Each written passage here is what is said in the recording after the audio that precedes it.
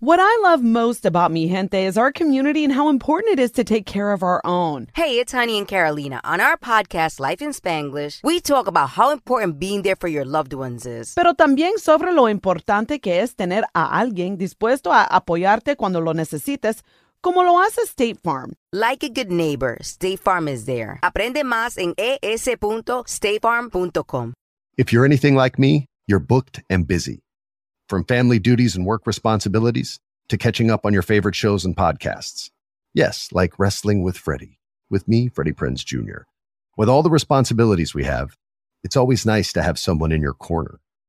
That's why State Farm is there for you with your auto and home insurance needs, helping you protect the things you love and helping you save money. Like a good neighbor, State Farm is there.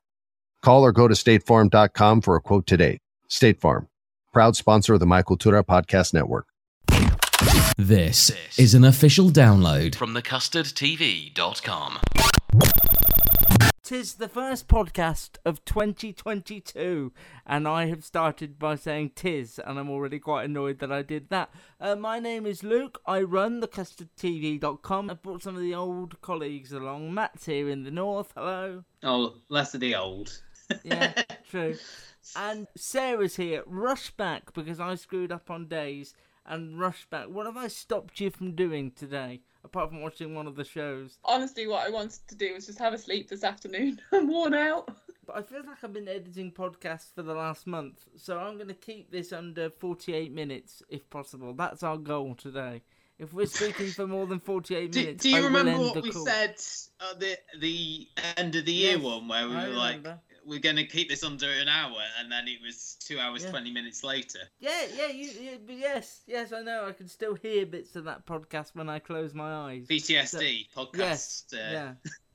Yes, yeah, it's not fun. Traumatic stress disorder. But this will be, because it's the first one of the new year. We got 3 brand new dramas and the return of a comedy character we enjoy. The Tourist on BBC One, true crime dramas in the form of 4 Lives on BBC One and Anne on ITV, plus the return of Stephen Toast, calling in all the favours that Matt Berry has met all these American people and is using them now, although we can't talk about most of them due to an embargo at the time of recording and at the time of release of the podcast, so we'll have to dance our way around that.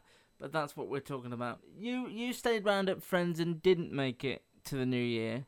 Didn't, but also I'm quite anti-New Year just generally. I don't understand the point of people who are too tired and too emotional and too drunk staying up just to say happy midnight. It just makes no sense to me. The thing is, and I wanted to start the podcast in 2022 all positive and stuff, but I've never understood it. You know, we've been through 2 of the worst years in my lifetime. Why would we want to celebrate the next one? We did it in 2021 and that didn't turn out wonderful, so I don't really understand it. It's not really a case of Happy New Year, it's a case of, oh God, what's next? Yeah, like being in some awful dystopian Handmaid's Tale-esque thriller at the moment. Why do you watch this Hootenanny thing every year? Is it just tradition or do you actually like it? Yeah. Oh, both. I enjoy seeing who they have on, and you know, it's easy watching really. It wasn't the most inspiring lineup, but Vic Reeves did sing Dizzy and I'm a Believer last night, so that's something at least. That sounds cool. Was it a socially distanced Hootenanny? It was socially distanced to an extent, so not as much as last year's one. Obviously, we had more restrictions there, but they didn't have like a big audience. It was mostly just the acts that were there, and they were still showing, like they did last year, clips from previous Hootenannies. We got Craig David doing 7 Days from 2001, which was interesting. I never learn when I open the Hootenanny box. I never learn that it's like a long conversation. I do it every year. It's my own fault. No, you don't. I feel like I do. Last night they had like Ed Sheeran and Rag and Bone Man. Lulu did Shout. So that, again, you know, it still doesn't feel the set. You know, when you watch these clips and you can understand why they can't do it with the sort of the COVID rules in place, because it's all sort of people really close together, sort of very sweaty. It's not too taxing, and it's just nice to just watch a bit of music and see in the new year. You know, they have the pipes come in and do Old Lang Syne. It's just like tradition, isn't it? I'm closing the Hootenanny Well, why box. did you ask? You I don't asked know. a question, I just, and I answered it, and you were the one who wanted to finish in 48 minutes, and then you asked me a question where you knew there would be a long answer. Oh, I don't like doing the I've not had a lot podcast of anymore. sleep either, No, listeners. that's So, fair you know, enough. thank you, Matt, today. Luke and Matt. This could be a podcast. A podcast? Don't you have to be some sort of whiz kid to do those? Definitely not. Anyone with a computer can make one. Talking telly. Use your ears and trust them. This is the Custard TV Podcast. Yes, that would entertain me briefly. From thecustardtv.com. It's fair to say that on the whole, I have had a tough time with the BBC's brand new dramas every year. You may remember my visceral reaction to McMafia. I was just going to say, Luke, we're looking at in 2016 and 2017, I believe, there was the Sherlocks. Yeah. 2018 we had McMafia. 2019 we had the Final Luther. Well, in inverted commas, because it's coming back on Netflix now. Final Luther. 2020 was Dracula, and then last year was one of Sarah's favourites, The Serpent. So, as you say, now we've got The Tourist. We're alluding to the fact that my relationship with the BBC's first new drama of the new year is usually, it's a big, over-the-top waste of time and really cinematic, but with no heart or soul. So what did I think of this year's offering, The Tourist? Well, calm down, let me do the synopsis, and then I will give my opinions, and I will hand it over to Matt and Sarah, who will do the same. Not necessarily the same opinions, but they will give theirs. We've only got 40 minutes left of the podcast. Get on with it, Luke. So, Jamie Dornan is the lead here, and he's travelling through the Australian outback when he spots a truck in his rearview mirror. A chase ensues. He thinks he's got rid of them, and then the truck manages to sort of rear-end him, and he wakes up in a hospital with amnesia, and he can't remember who he is. He goes into the MRI machine where he asks for a song called If I Cared to be played. It seems to be the only thing he can remember, although he doesn't recognise it when it's played. He finds it in a town called Burnt Ridge. It's like the outback of the outback. It's a really small country town, and he's visited by local cop Helen Chambers, who is sent to take a statement from him in hospital, and he again tells her he can't remember anything.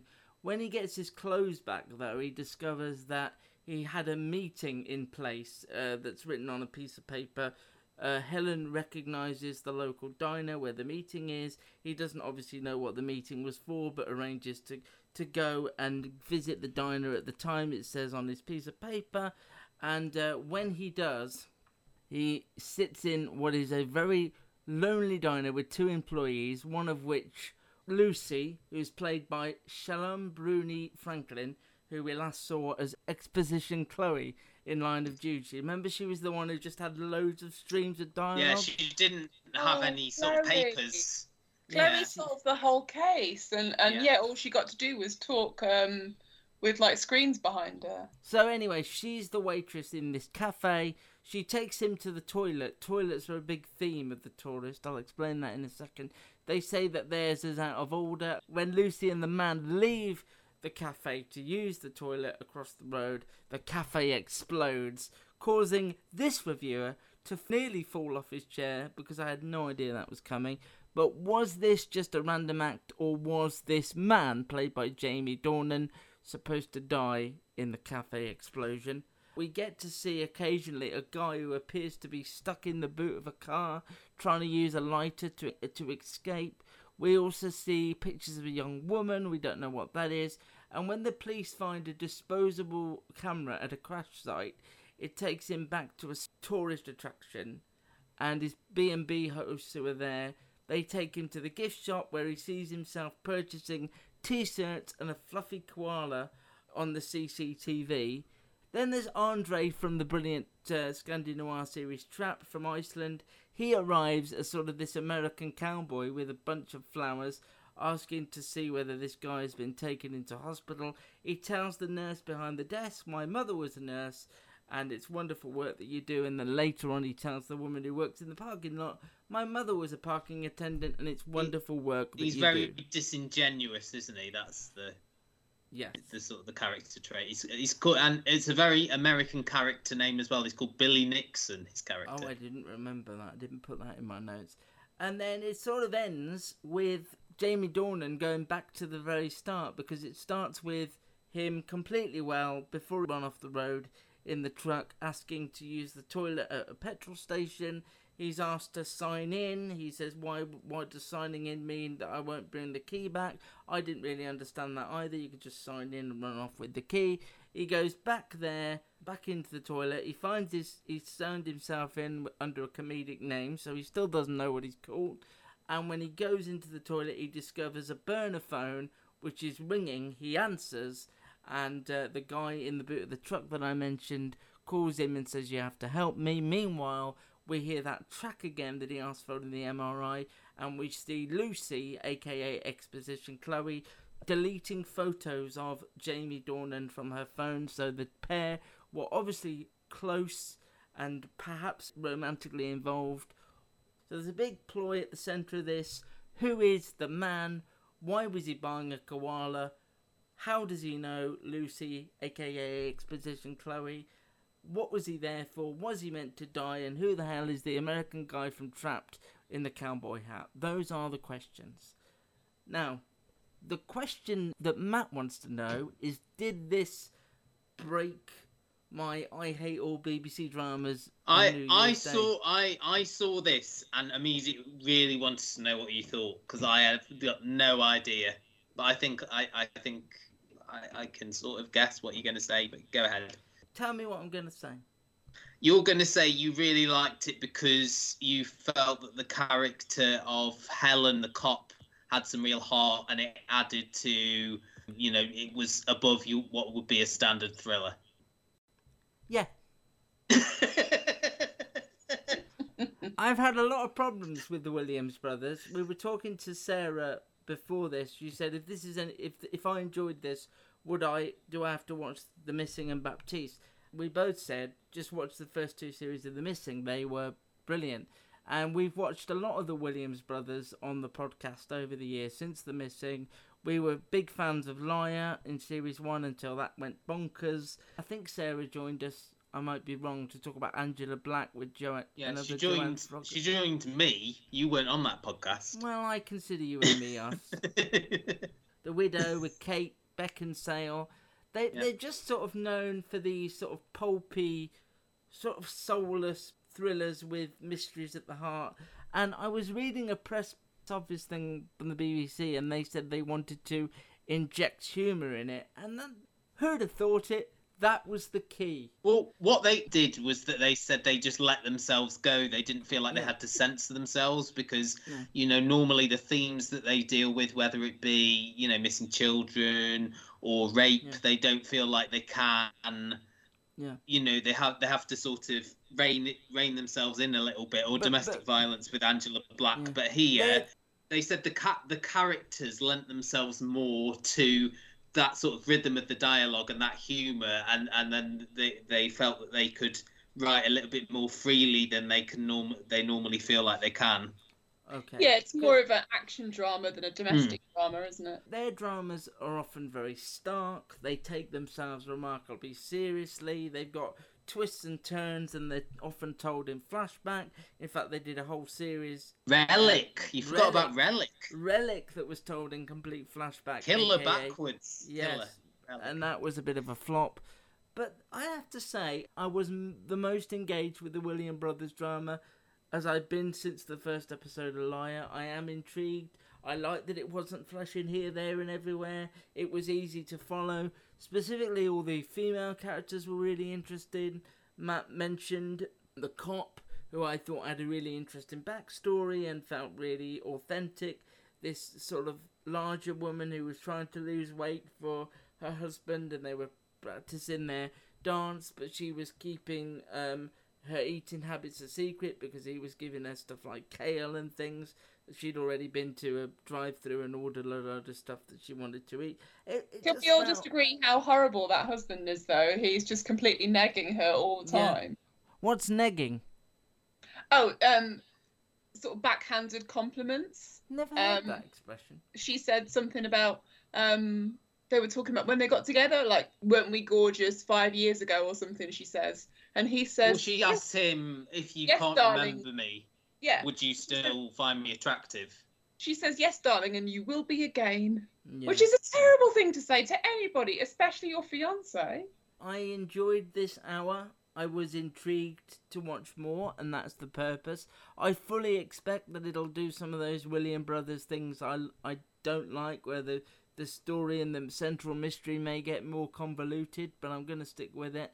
I thought the Outback setting was interesting because it made us as viewers feel a bit out of it, like Jamie Dornan's character was. We're not familiar with the surroundings and the customs in that area either, so it puts you slightly in his shoes. Yes, this has broken the curse for at least 1 year.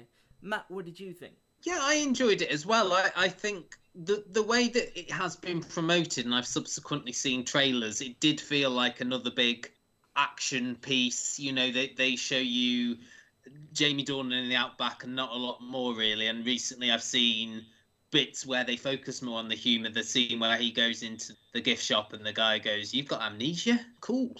Yeah. For example. And what the Williams brothers do is they...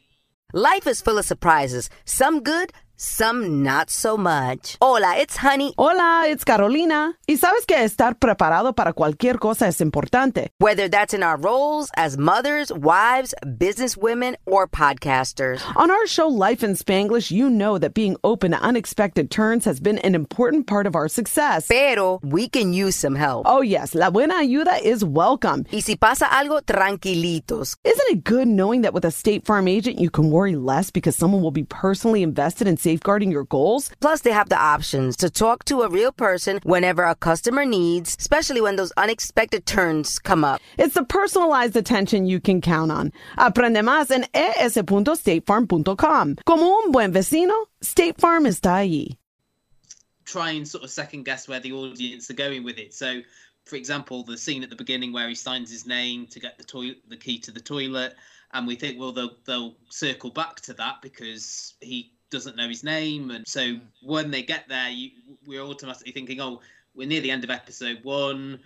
He's going to find out what his name was. And then, as you say, you know, he looks down and he's put a joke name down. Prior to the accident, you know, he does come across as a bit of a... as the cocky. You know, we see him singing Betty Davis Eyes down the highway. But yeah, I think it was very well paced. They revealed just enough of what was going on, not to keep us too bored. I really liked, as you mentioned, that we got to spend time with Helen, and you know, as Sarah said, her awful fiance. And I hope maybe in solving this, that you know, that relationship possibly deteriorates and she finds someone better, perhaps. And I like, as you say, these sort of small backwards towns where everyone knows each other. The couple in the B&B, the guy, and even that, you know, the guy who was deaf and was able to read the conversation he was having on Everyone the CCTV. in it's really nice, which is so unusual. Apart in these from sort of dramas. Andre apart from Trapped, apart from Andre and the husband, which by Williams Brothers standards is good. I suppose we haven't mentioned that Helen is actually a probationary constable. You know, she's not actually a fully qualified police officer. And there is another police officer character, I believe, is coming into it in the second episode, who was originally going to be played by Hugo Weaving. As you said as well, Luke, like the backdrop and everything, this sort of sparse landscape. Cinematography was excellent. It gave a real sort of sense of place. You could almost sort of feel that aridness, that dryness, and the Jamie Dornan character just being a man out of place. And as you say, those scenes at the end with Lucy and looking at the photos, I think certainly I did not expect that. I think the way they introduced that character, and then there's that little swerve. So yeah, no, I really enjoy it, and I think it's all on the iPlayer, isn't it? So I think maybe it's going to be one to continue.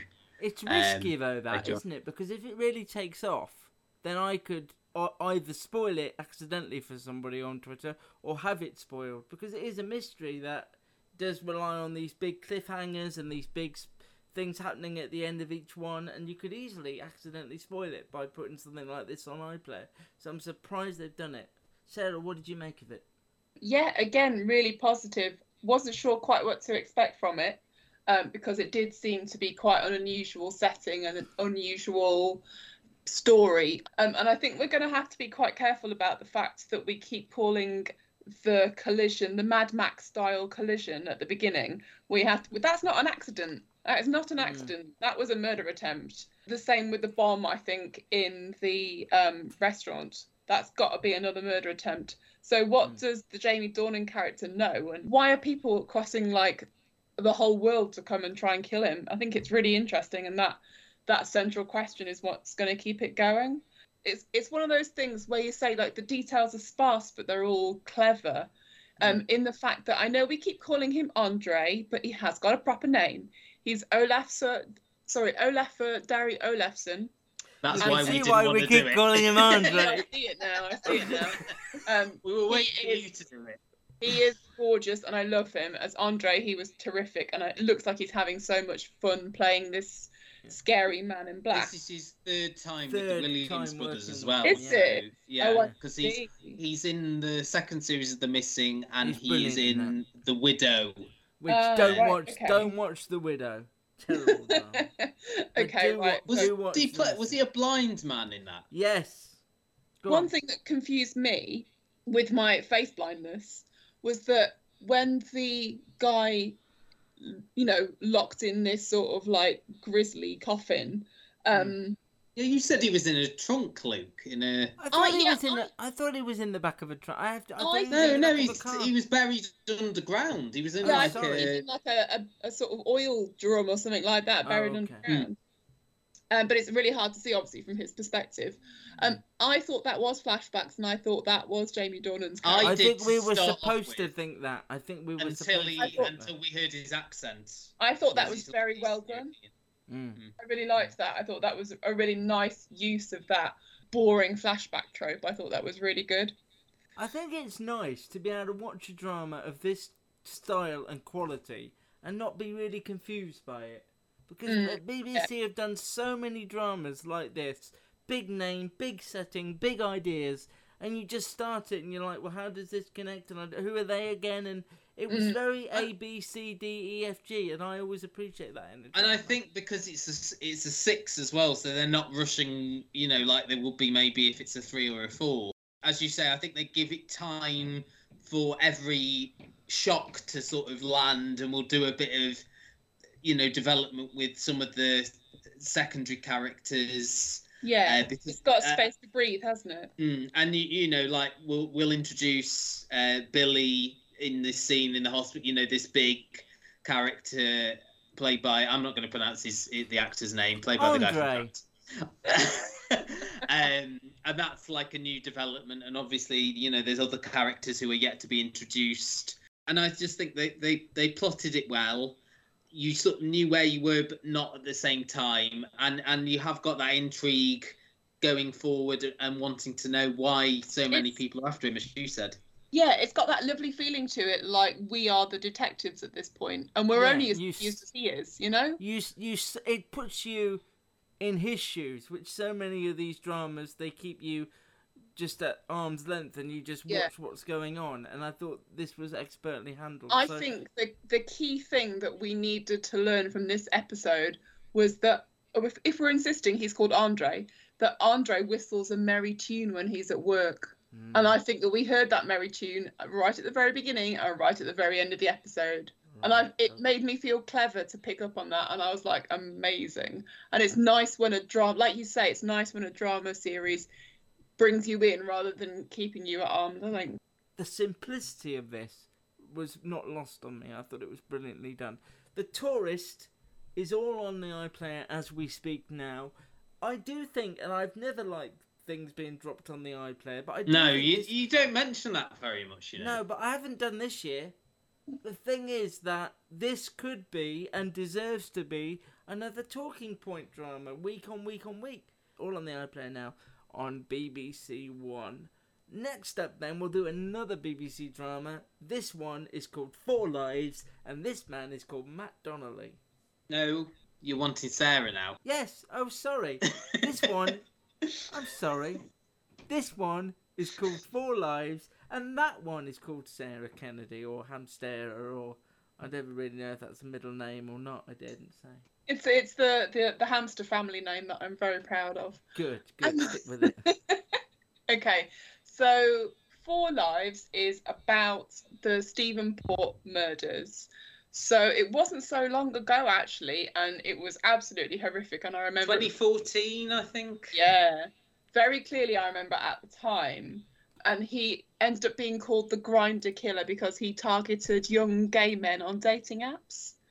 And this is another one which we've seen a rash of recently, I think, where a very unlikely comedy star is in a very, very serious drama and absolutely smashing it as far as I can see. Stephen Merchant, I think, was cast because Stephen Port is a very tall, gangly, odd-looking guy. And I can say that. I'm 6'1", I'm allowed to say that. And as far as I can tell, even though he doesn't appear very much in episode 1, he's absolutely smashing it out of the park. It's really good. So, of course, we've got Sheridan Smith in it as well. So basically, it's just like excellent, excellent cast. Stephen Port is a strange man who targets young gay men, especially twinks, who are the sort of very young, slender, boyish-looking gay men. And he brings them back to his flat and he kills them. And he is interviewed by the police twice, quite early on in this. Because he finds the first body, isn't it? He says, I found this, but yeah. he rings the police to say, I found this body outside my flat, and then... By no means is he a criminal mastermind, and yet we know that he gets away with it for a very long time. It's also concerning, it's called Four Lives, and we've seen 2 young men killed, because we know that it's going to get worse before it gets better. And so the first character and the first family that we meet, it's Sheridan Smith as the mum, Sarah. There's this close-knit family from Hull, and Anthony is the first victim. He's a 23-year-old fashion student who goes to London because that's where all gay fashion students want to go and live, obviously. It's such a nice, warm family, and again, because of the setup, you know what's going to happen, and it is tragic. It makes it all the more heartbreaking. It does, because you like you always say, Luke, you want to get to know the character before the writers off them. I think that's the point, isn't it, of having these scenes before and these dramas. You know, this is seeing the names and the lives of people behind the names that you read in the paper and the names that they read out on the news, and that's why it's called Four Lives. It's the shift that we should embrace collectively as a society, and I think we are. We're less fascinated in like the mind of the serial killer, and we are more interested in the victims and families and how it felt. I think there's a couple of things here that I want to pick up on before I let you guys go for broke and tell me what you think. There's a line in this at the beginning where one of Anthony's friends, China, I think she says, there was nothing sleazy about him. He was lovely.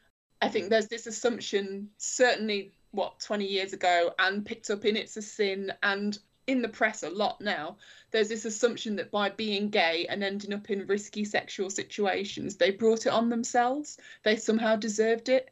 And this is what every family in this case has had to fight against for respect for their murdered loved ones and for a case to be brought.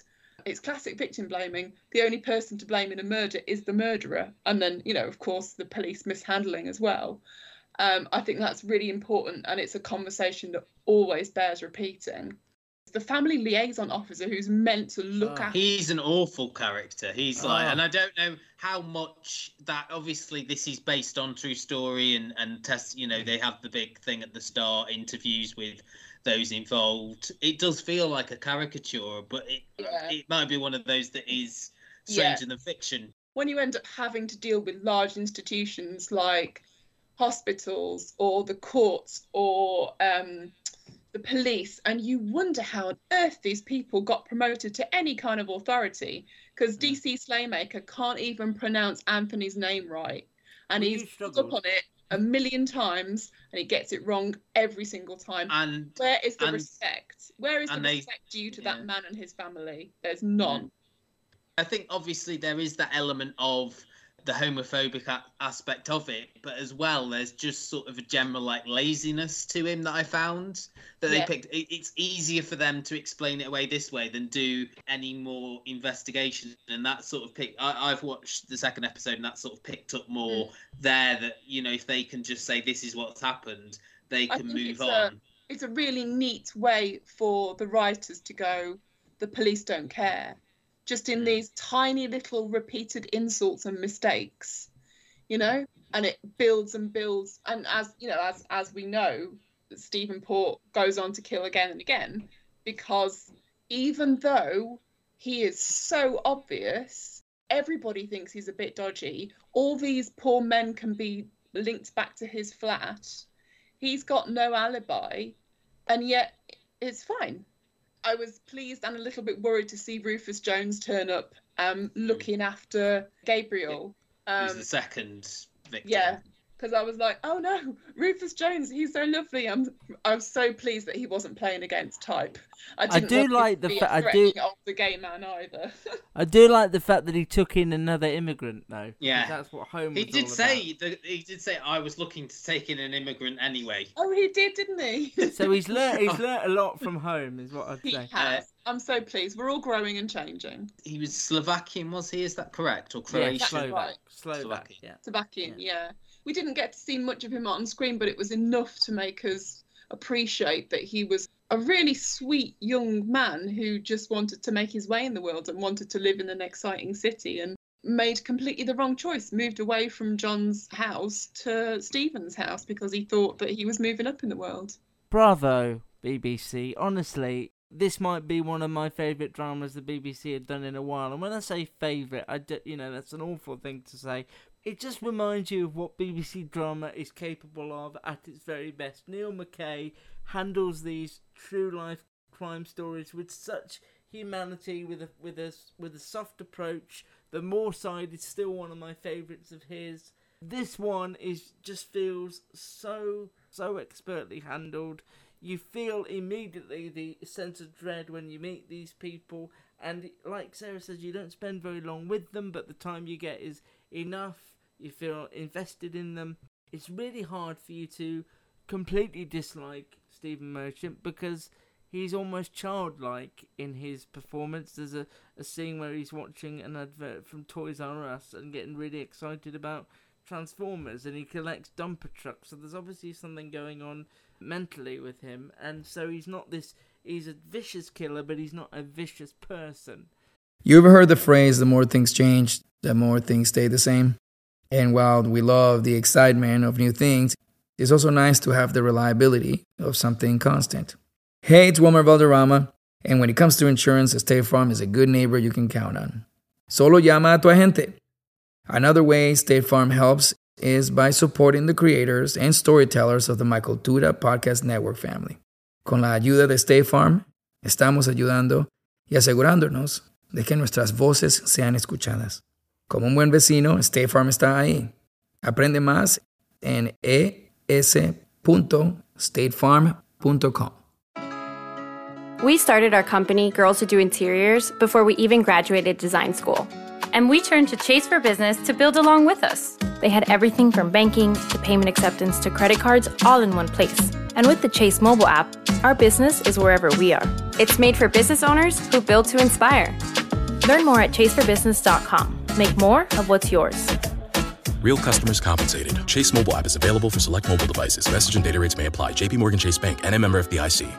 And I'm fascinated by the way he displays his bodies. He puts them sitting up and they look as if they're just asleep.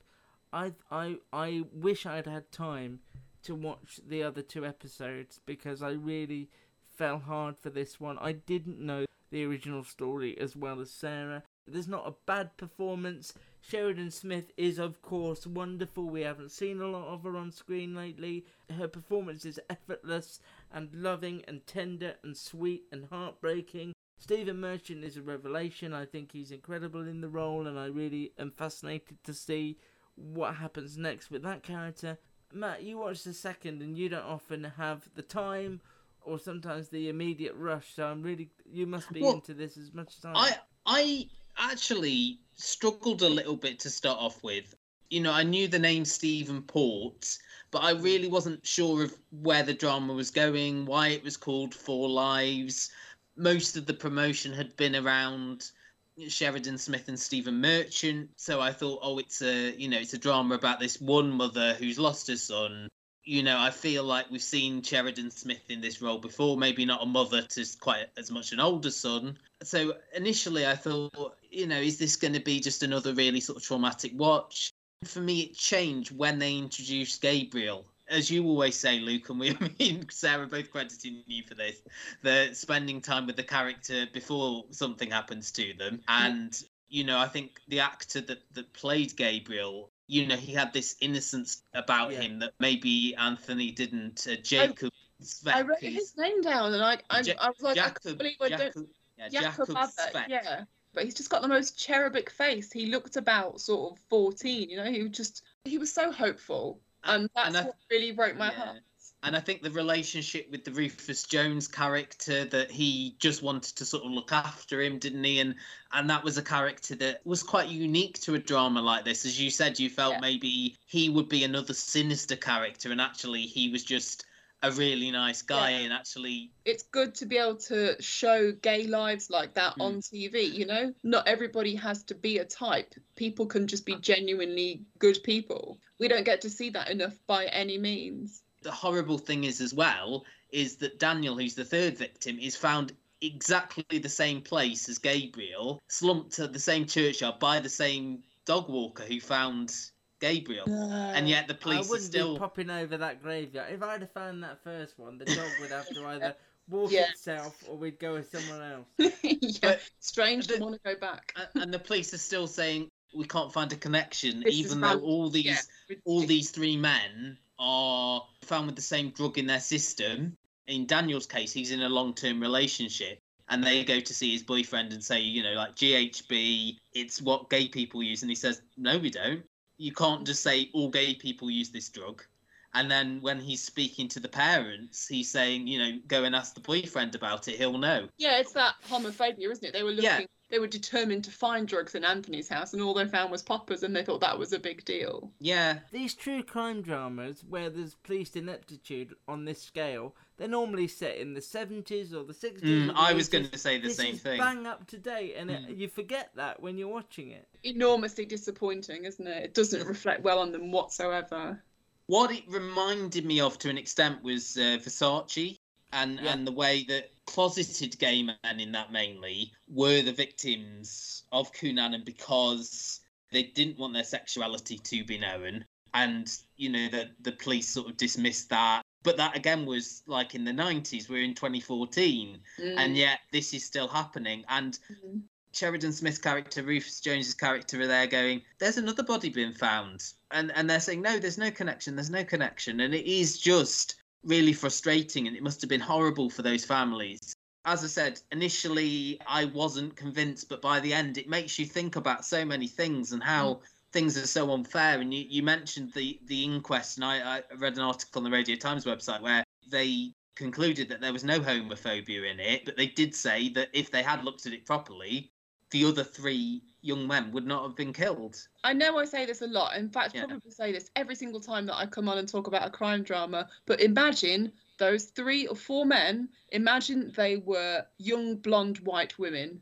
Imagine. It would have been different. It would have been solved overnight because people would have cared in an uncomplicated way, where women are presented as the victim, but young gay men, well, you know, dodgy lifestyles, they probably all like this kind of thing. It was probably rough sex. It's so easy to victim blame people because of the nonsense that society puts on us. I was going to say, you say that, but then, you know, 3 girls, the police really ignored those girls because of their backgrounds and, you know, so their socioeconomic class. Yeah, so it's anything, isn't it? It's not just, you know, but as you say, the fact that they had this drug in their system, the fact that Anthony was on this escort website, anything they can to say, oh, this was just an overdose, you know, and the way that the Port was able to explain it away, and they had that open and shut.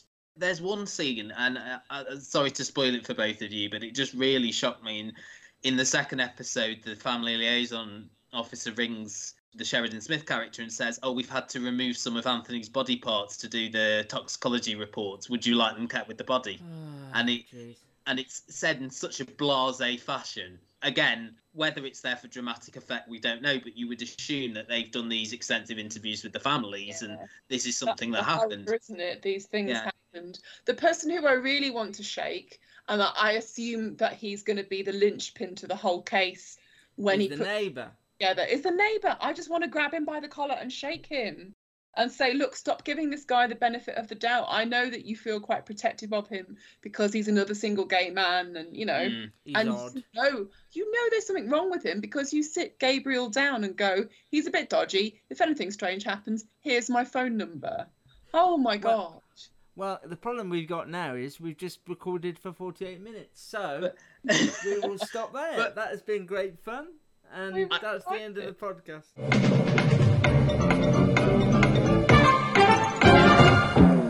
That is realistic though, because sometimes you want to look the other way. You don't want to, you know, you don't want to rock the boat. That is very realistic. You know, we would all like to think that if we were in that position, we would do something about it. Yeah. But actually, you wouldn't want to believe that someone that you associated with, you know, that close, could be capable of that. And I think a lot of people are more inclined to just sort of do nothing about it than be that hero and go to the police. We live in an era of a ton of crime dramas. We talk about this all the time, but we live in an era of them where the crime is never seen. And in this case, I thought it made it even the more powerful. Stephen Merchant's performance particularly, because you just think, how is this person who is collecting dumper trucks, who sits alone on his sofa bidding on eBay, how has he even got the idea to do this, and how is he physically capable of it? I know he's a tall guy and could be strong, but you can't connect the person you see, although you feel, it makes you feel immediately uncomfortable and uneasy, and you know there's something not quite right there. But you also think, how is he capable of taking these young lives and propping them up? And what made him make the phone call? Because normally he just props them up and leaves them. But obviously in the first case, he rings the police, and that's the only way they get to know about him in the first place, is because he made the call naively from his own mobile, not even from a phone box, if those exist in 2014. I don't even know. But it's exactly the word, isn't it? It's naive. There's something childlike about him. Yet there's something twisted about him, extremely evil as well. So if you're keeping score already, that is 2 BBC dramas in a row that I have thoroughly enjoyed, and 4 Lives. It's up there with some of the best, I think. I just think it's fantastic and so well done. And not sensational, and brilliant. And this is stripped across the week, isn't it? So the second one will be on tonight by the time you listen to this, if you listen to it. When, as we all think you do, listen to this as straight as you put it up. Immediately, when it comes out at midnight, people are staying up. It's event listening. It's certainly listening. Yeah. So 4 Lives, as Matt said, Monday, Tuesday, Wednesday on the BBC, and there is a documentary, I believe, on Thursday night, sort of after the news, how they caught they're the doing a Grindr day. killer. But it's not prime time, so you've got to keep your eye out for it. It's after the news in like the BBC 3 10:35 slot, called How They Caught the Grindr Killer, and it talks about the real story behind it. They're doing something similar on ITV with Anne, which Sarah, unfortunately, being I forced her to record today rather than tomorrow, hasn't seen. So while we're on a bit of a roll, let's do Anne, Matt. Which is very similar, actually, and it's interesting. Really similar. It's interesting that these 2 dramas are on stripped across the week. They're on the first week of the year, which is sort of the depressing grey outside. Yeah, the worst time of the year for Let's put on 2 dramas about grief-stricken mothers who are fighting for justice and for the son that nobody cares about. Yeah, basically, and you know, this is about Anne Williams, whose son Kevin was one of the 94 people who was killed at the Hillsborough tragedy in 1989. you know, it's a story, again, that we feel like we know. Obviously, Jimmy McGovern did a drama about Hillsborough several years ago, but this is actually done from the perspective of Anne. So we see Kevin going off to the game with his friend, and then we see her, you know, going about her day. They have the game on the radio, and then suddenly they hear about, you know, this commotion, all these people getting into the ground. They watch it on the TV. Anne goes down to the local pub where her older son works. And it built, you know, obviously, again, we all know what's going to happen. We know that she's going to find out her son is dead. But the way that they sort of play it out, it makes you understand, again, like we said before, lives, the human side of it. You know, the 94 people who lost a family member. And again, their struggles to understand what has happened. You know, the way that it's handled when they find out that Kevin has died is that the police, who haven't been able to identify the people who have died, have got their Polaroids on just a wall in a random building, and it's, she just you says know, it's number 51. Just... Can you identify Kevin? Is he on these photographs we've taken of all these dead people? Can you identify him? And Anne's desperate to turn away and say, no, he's not dead, but the dad identifies him, and it is, again, like Four Lives, how badly this was handled, you know, and the way the story, how insensitively it was handled. How insensitively it's handled, how the stories kept changing for what the police were saying, and how, like, you know, they go to Kevin's inquest and someone says, oh, actually, it didn't happen like you thought it happened. You know, there was this off-duty officer who tried to give him mouth-to-mouth and he was convulsing. And there was this PCSO who thought they heard him say something which Anne thinks is him saying mum. And it ends, obviously, the first episode, this is 4 episodes, with her going to this support group of family members who lost people at Hillsborough.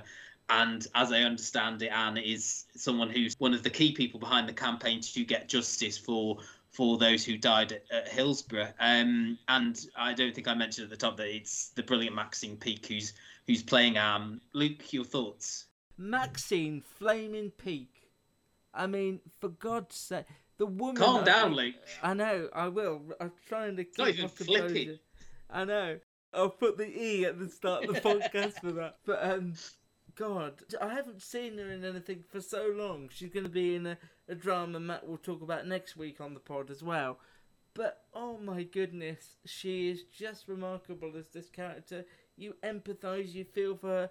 I watch a lot of bleak dramas, a lot of bleak comedy. I seem to want to absorb it, and this just absolutely wound me down. The scene where they go into the centre to identify the body from the picture, and there's everyone around them is in bits and desperate to find out where their families are. You can hear people crying and wailing, and Anne says she doesn't want to go in there.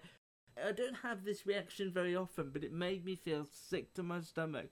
I actually was so invested and so involved and so in that room that my stomach flipped. I really did feel the enormous weight that they must have felt, and the pressure and the grief. It was almost unbearable, but it is such a brilliantly done script. Again, it does that thing where you get to spend 5 minutes with Kevin, which is all you need. It shows you his family dynamic. He sort of gets his sister involved in sort of convincing them, let him go to the game. They don't, he throws a fit, and then they eventually relent and send him off to Hillsborough. It is enough time for you to know who this young man was and how he fitted into their family dynamic, and it is just brutal and difficult to watch, but just so important as well, I think, because you can often be sniffy when you watch stuff on the news. I mean, Hillsborough families were still going to court last year, and you can kind of dismiss them and say, you know, it's now 2021, why are you still talking about this, to a degree? But when you watch this, as Matt says, the point of a drama like this and the point of television is to put a human face on the stories that you know. And this does it just as well, if not better, than a lot of other real-life stories. I just thought that hour was remarkable.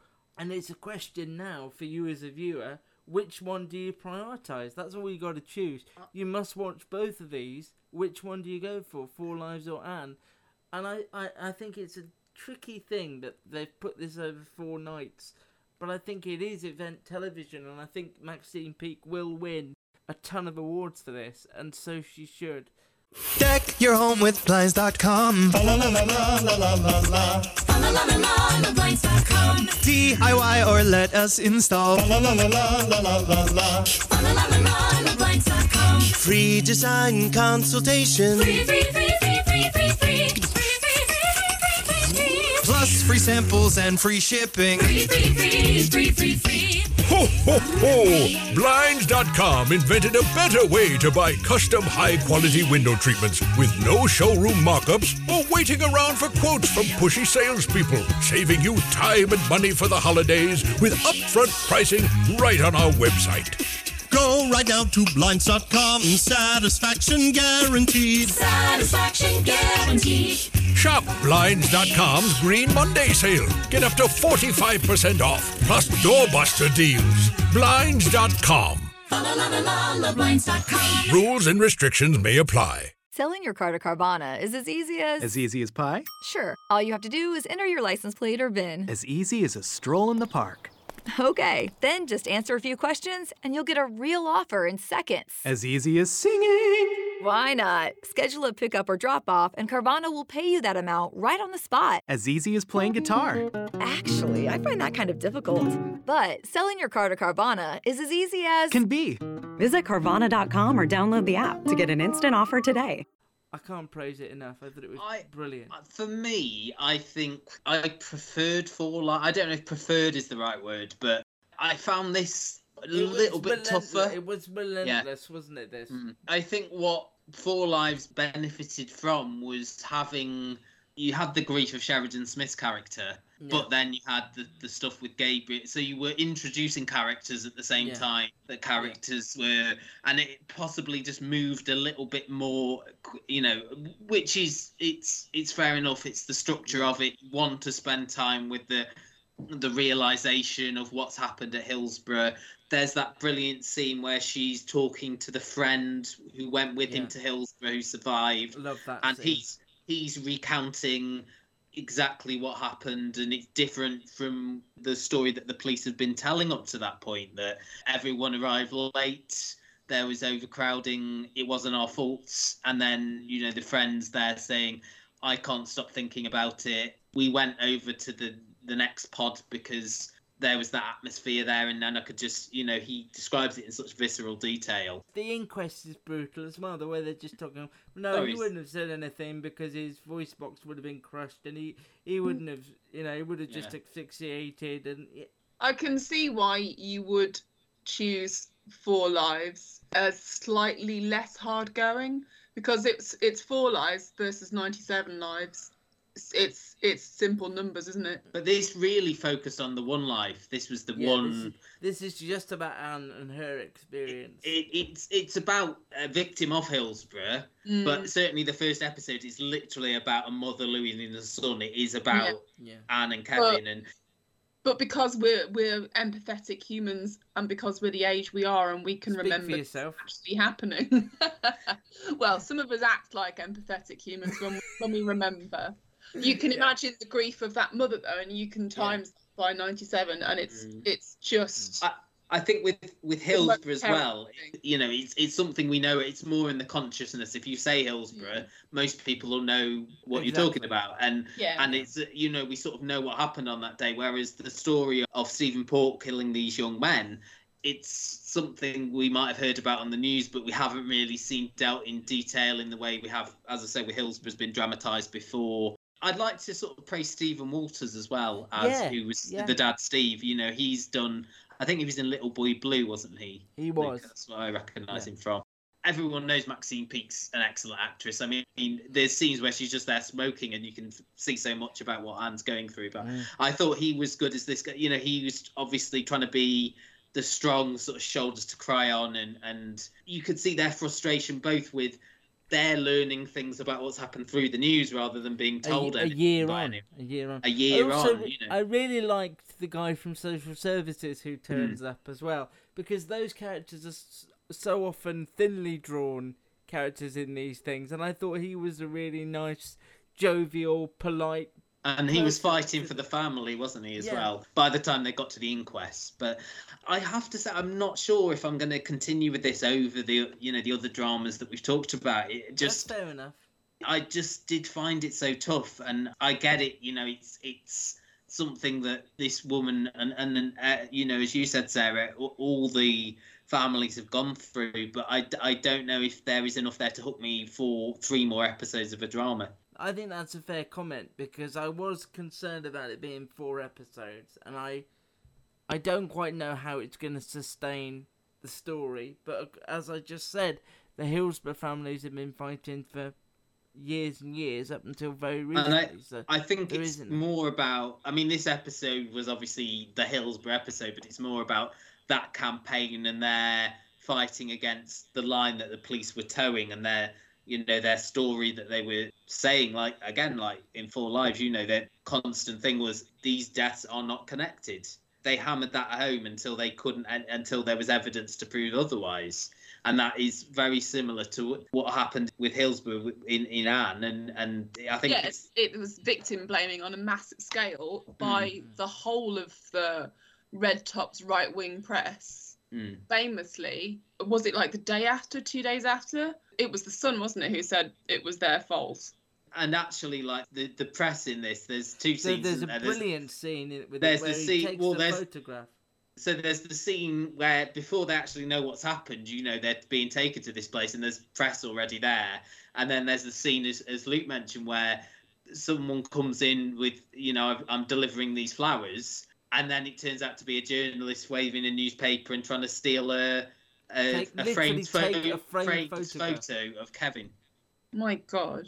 There's just little touches in it where you think this is stranger than fiction. The fact that the place they go to look at these photographs and identify their loved ones ends up being the exact same place where the inquest is held. And I just think, how awful is that you have to go back to the place where you heard the most devastating news you're ever going to hear. I understand completely what you're saying, Matt, and it did drain me. I came on the call today just absolutely drained, having done these 2 back to back, and I am perhaps more interested in 4 Lives because I'm not as au fait with the story, and I think the performances there are wonderful. But Anne, I think, is an important piece of television drama, and Maxine Peake is incredible, as we all know. And I would urge everybody to watch it as well. That is on all 4 nights this week, and then it starts on Sunday, doesn't it? So on Sunday Thursday, to Wednesday. This is. So on Thursday, if you still want more Anne in your life, they do what they did with the Dennis Nielsen thing, where they do a documentary on the real life Anne as well. So basically a whole week of this across ITV. Finally, then, who wants to tackle Toast of Tinseltown, considering we can say very little about it? All we can really say is, it's Stephen Toast of London, formerly on Channel 4, has now come to BBC with this new...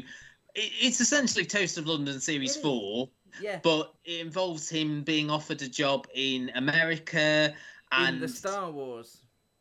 Well, we don't know what it is at first, and he loses the job to Ray Purchase, his bitter rival. He's told by a lot of people that he has an anger issue, which is seen in a sort of a scene where he's just banging his head against various things, and eventually decides to go to this retreat run by, what's the name of the character? Des Wigwam. Des Wigwam, who's played by... It gets amusingly incorrect for about 6 or 7 times. Les TP and someone's Scout Hut. Played by Kai Van Novak, who obviously stars with Matt Berry in What We Do in the Shadows. And then the episode basically ends in a fight between Toast and Ray Purchase, when Toast basically admits that he's been having an affair with Purchase's wife for the last 20 years, sometimes when he's been in the same bed, which leads to him getting this role that Purchase initially got and going to America and being told on the plane that it's the new Star Wars movie, as Toast would say. And then episode 2 sees him acclimatizing to life in LA, moving in with Fred Amerson's character, which I have written down. Sarah will remind me what it is. Russ Nightlife. Russ Nightlife, yeah. Russ Nightlife, and who is sort of OCD and will try and like reenact William Tell with people. The running thing in episode 2 is him being cast in a rom-com, but the male star is very reclusive and wants to see his knees. Did you write down the proper word for rom-com? It's Romley Compton. Romley Compton. It's an odd one because, as I said, like Toast of London was on Channel 4. Wasn't a greatly known show, I would say. You know, it's very much sort of a cult comedy, I think, anyway. It's not the same as, say, like a Derry Girls, which a lot more people, I think it's more promoted, even though it was on for a while. And I think now it's on the BBC. I mean, obviously BBC, well, I don't know if people do know this, that all 3 series of Toast of London are on the iPlayer. That is the weirdest thing. That is a weird TV anomaly that's happened. Really there. is. I don't understand that. I mean, I would recommend watching that first, because I think some people will just come to this, oh, is this a new thing? And without knowing the sort of the tropes of Toast of London, knowing the sort of the recurring gag with Clem Fandango, as we've all referenced, knowing Matt Berry's odd pronunciation of words, you know, mispronunciation of words, his relationship with the Robert Bathurst character, his amazing sort of very old mobile phone. There's that scene, Sarah, in episode 2 where he's entering the elaborate code for the apartment he's moved into, and he's just like, it is very surreal to an extent. It's very silly, like, as we say, like the character now. I still remember Clancy Moped as one of the characters from a past series. Sarah, you know, discussed should we do the second episode, because you said not much happens in the first episode, but it just feels like an episode of Toast of London. It's a very aimless show. It's very loose, and I don't think it's ever been sort of a highly plotted piece. You know, it's Matt Berry and Arthur Matthews writing it again. I went to I think it was the 3rd series I went to the screening for, and actually Matt Berry, and I got a book and everything. The Toast of London autobiography. You didn't tell me this. You didn't tell me that. Were you breathing the same air as Matthew Berry? Yeah, and what I was going to go on to say is he is so different. I'm having a hot flush just thinking about it. Yes, please. Ooh.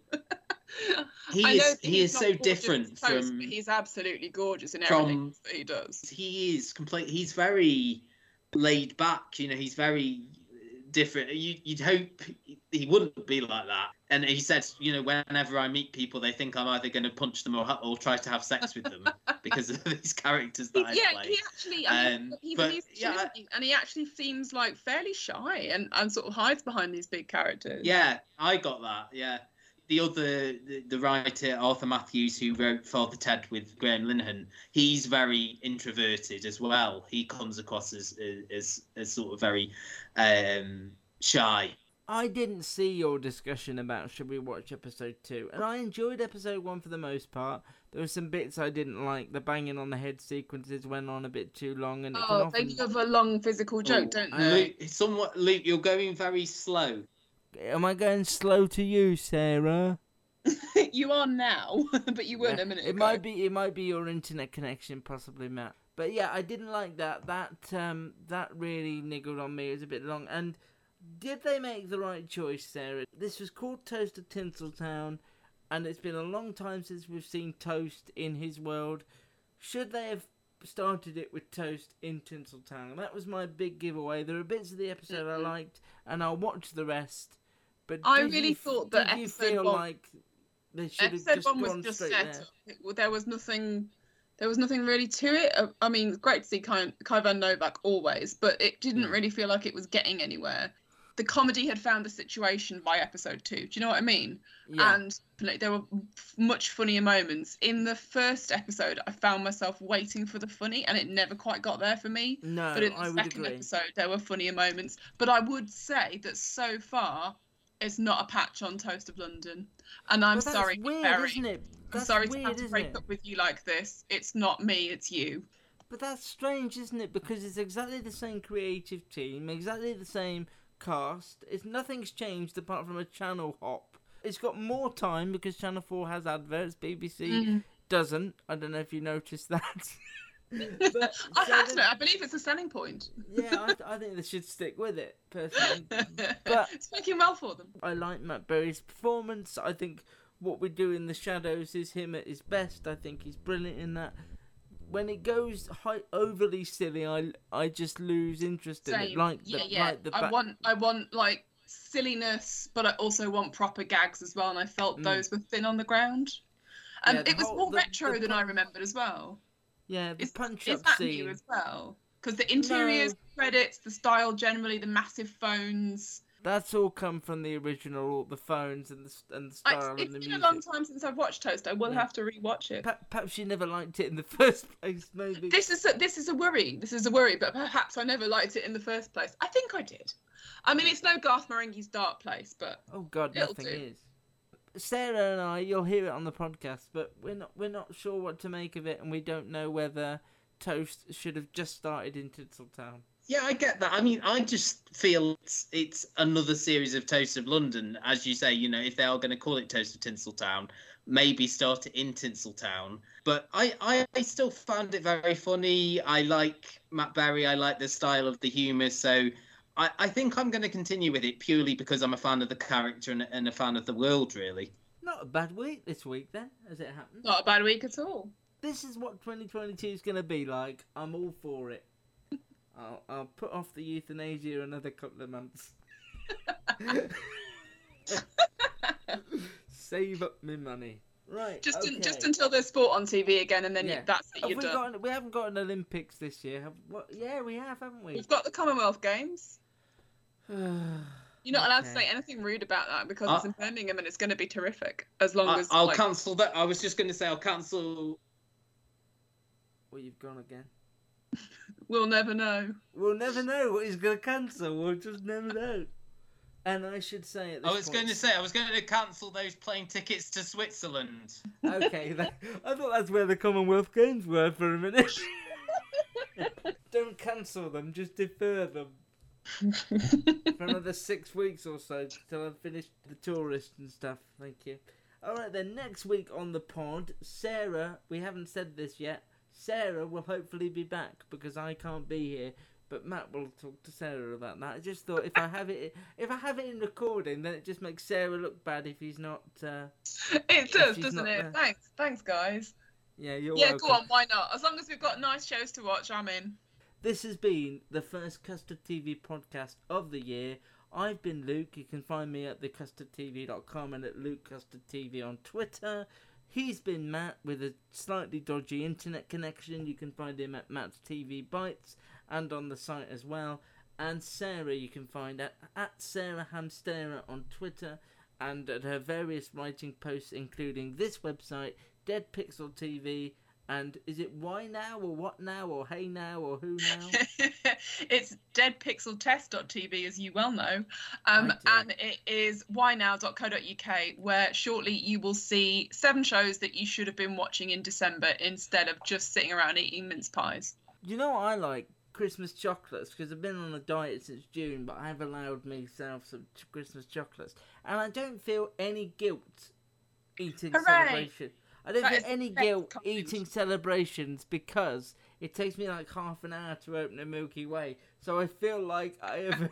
You're earning it. Every sweet that you eat, you're earning it. I burned it off before I've even eaten it, which is quite a skill, I think. Thank you so much. We'll be back next week, or rather Matt and Sarah will, to discuss more shows. This has been a brilliant edition of the Custard TV podcast that just went slightly over my allotted 48 minutes. Goodbye for now. Bye. Rate and review us wherever you find us. I think that it's programs like this that help people realize that they're not alone. Search The Custard TV on YouTube, iTunes, and Facebook.